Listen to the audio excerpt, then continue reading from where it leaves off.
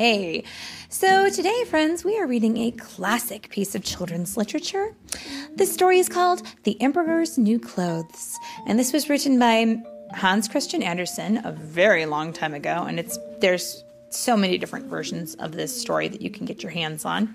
This particular version was illustrated by Paul Deegan, and I will put the pictures up on my Instagram so you can kind of see some of the art that's in this book.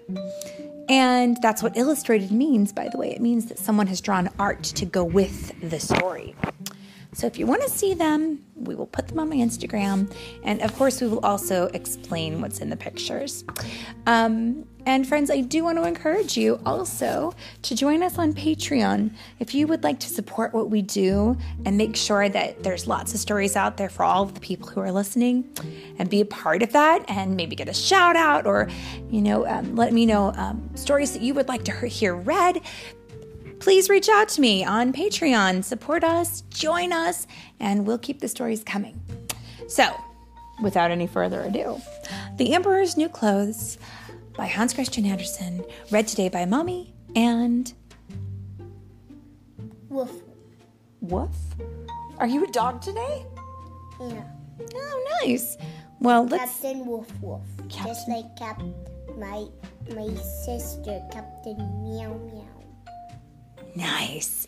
Superhero dog. Okay. Are you ready, superhero dog? Why did you call me superhero? Just seems like that might be the right thing if you're a captain.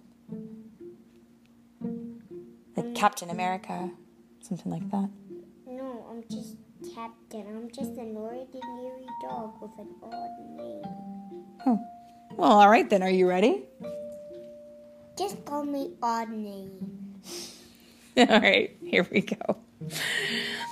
Once upon a time, there was an emperor who spent all of his money on new clothes. He did not care about his empire or his army. He never went hunting or riding in the country. In fact, the only time he ever went out was to show off a beautiful suit of new clothes. For every hour of the day, the emperor had a different outfit, each one finer than the last. And just as other kings and rulers can usually be found in their throne rooms or council chambers, this emperor could usually be found in his dressing room, trying on all his clothes. Life was jolly in the emperor's city, and strangers always came from afar and wide to visit. One day, two swindlers arrived, pretending to be weavers. Do you know what a swindler is? What? They are a tricky person who usually tries to trick people out of their money. But they're not typically truthful, okay?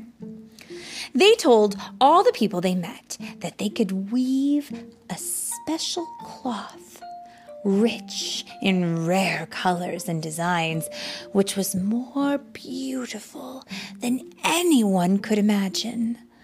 But even more extraordinary, they said. Any person who is not doing his job well, or is just plain stupid, cannot see this marvelous cloth at all. Well, what do you think about that? He said a last word, so I don't think I want to read this. Yeah, I would say these guys are probably not good at all to say that kind of stuff. Thought the emperor. It would be truly wonderful to have clothes made of that cloth. Why, just by wearing them, I could find out which of my officials are not fit for their jobs. I could even tell clever people from fools. I must have some of that cloth at once. So the emperor gave the two swindlers a large sum of money and told them to begin weaving the cloth immediately. The two swindlers promptly hid the money in their room in the tower, where they set up two very large weaver's looms. Do you know what a weaver's loom is? In the picture, we can see one of the swindlers setting up the loom. It is a big wooden contraption, and it has strings on it. And then when you move the loom, it creates a pattern, and it binds the strings of thread together to make a cloth. They sent for great quantities of precious gold and silk thread. These they also hid in their trunk. Then they sat down and pretended to work at the looms. After several days and nights with no word from the weavers, the emperor began to grow curious about the progress of the cloth. But rather than go see it himself, he decided to send his trusted prime minister, who was a very sensible man, and no one in the empire knew his job better than he did. When the prime minister saw the empty looms, he could hardly hide his surprise. He did not see any cloth, for of course there was no cloth to see. Surely I'm not stupid, he thought. Perhaps I'm not fit for my job. Oh, what if the emperor finds out? Well, exclaimed the weavers at last. Do you like the cloth? Ooh, stammered the prime minister. It is absolutely beautiful. The two weavers smiled, named all the colors, and described the designs to him. The old minister listened closely. How else could he tell the emperor what the cloth looked like? Now, the sly weavers demanded more money and more quantities of gold and silk thread. Then they hid everything in their trunk and went on working day and night, weaving at the empty looms. The emperor soon sent another official to check on the cloth. Of course, he did not see any cloth, but he certainly could not admit to being a fool, so he too pretended to admire it. And he listened very carefully as the weavers described it. Then he hurried to tell the emperor all about the cloth.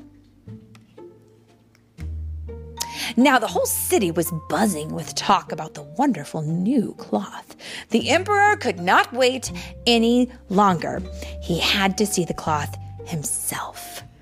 With a flock of his most trusted officials, he went to the weaver's room, where those two clever rascals were still working at their empty looms. Isn't it magnificent, Your Majesty? Cried the two officials who had already seen it. They pointed to the empty looms, for they were quite sure that everyone else could see the cloth. This is terrible, thought the emperor.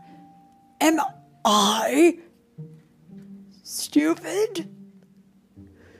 Could it be that I'm not fit to be emperor? Now, really quick pause. What do you think is really happening right now? Those two, I don't know. Yeah, those two bad guys are tricking everybody else into thinking, if I say, I don't see any cloth, then people will think that I'm not smart, because this cloth is only supposed to be seen by smart people. But is it? He's not smart. It's a trick, isn't it? smart, but he can't see it. Let's see what happens. The cloths are visible.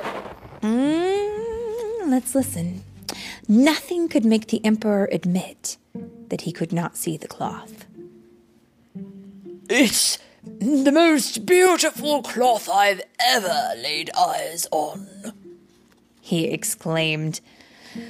All of his trusted advisors quickly nodded their heads. Great, gorgeous, lovely, superb, they all said. The emperor gave the swindlers medals of high honor. He gave them noble titles, too. Each would now be called Sir Weaver. Then the emperor ordered the weavers to make new clothes out of the cloth. He wanted to wear them at a royal procession scheduled for the end of the week. But there was no cloth. That's right. The weavers worked all through the night, burning more than 16 candles, because back then they didn't have electricity. So the whole city would know how hard they were trying to get the cloth ready. They made a great show of taking the cloth off the looms. They cut at the air with a huge pair of scissors. They sewed the cloth that wasn't there with thread that wasn't there. At last they announced that the emperor's clothes were finished. The emperor and his highest nobles went to collect the new clothes, and as the weavers held out their empty hands, the nobles all cried, "Ooh!" and "Ah!" "Here are your trousers, your highness," said the weavers. "And here is the shirt, the vest, and the robe. The train is so light, you will feel as if you have nothing on. That is the beauty of this cloth." The emperor quickly took off his clothes, and the swindlers pretended to fit on the new ones. They pulled threads here and stuck pins there, and as they pretended to put on each piece, the emperor admired himself in the mirror. My, what a marvelous fit, he said. "What rare colors! What magnificent designs!" cried all the highest nobles. Finally, the emperor turned around once more in front of the mirror. "I'm ready for the procession," he cried. The two clever swindlers had a good laugh as they got ready to leave the city. The nobles who were to carry the train were clutching at the air. Neither dared to admit that he couldn't see the emperor's clothes. And so the emperor walked through the city under a magnificent canopy, and all the people cried, "Oh!" and "Oh!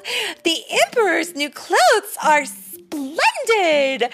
But not one person was willing to say that he was stupid or unfit for his job, so each pretended the emperor's clothes were a great success. "But he doesn't have anything on," cried one little child in the crowd. "Just listen to the voice of the innocent," said the father, trying to hush his child. Whispers began to buzz about. "A child says the emperor has nothing on." "Oh, yes," cried all the people at last. "He doesn't have anything on."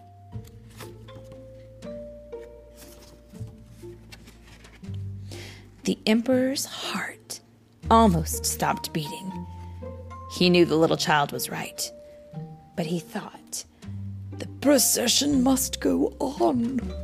So he stood a little straighter, walked a little bit faster, and the nobles hurried to keep up with him, carrying a train that wasn't even there. And that, my friends, is the end. What a silly story indeed.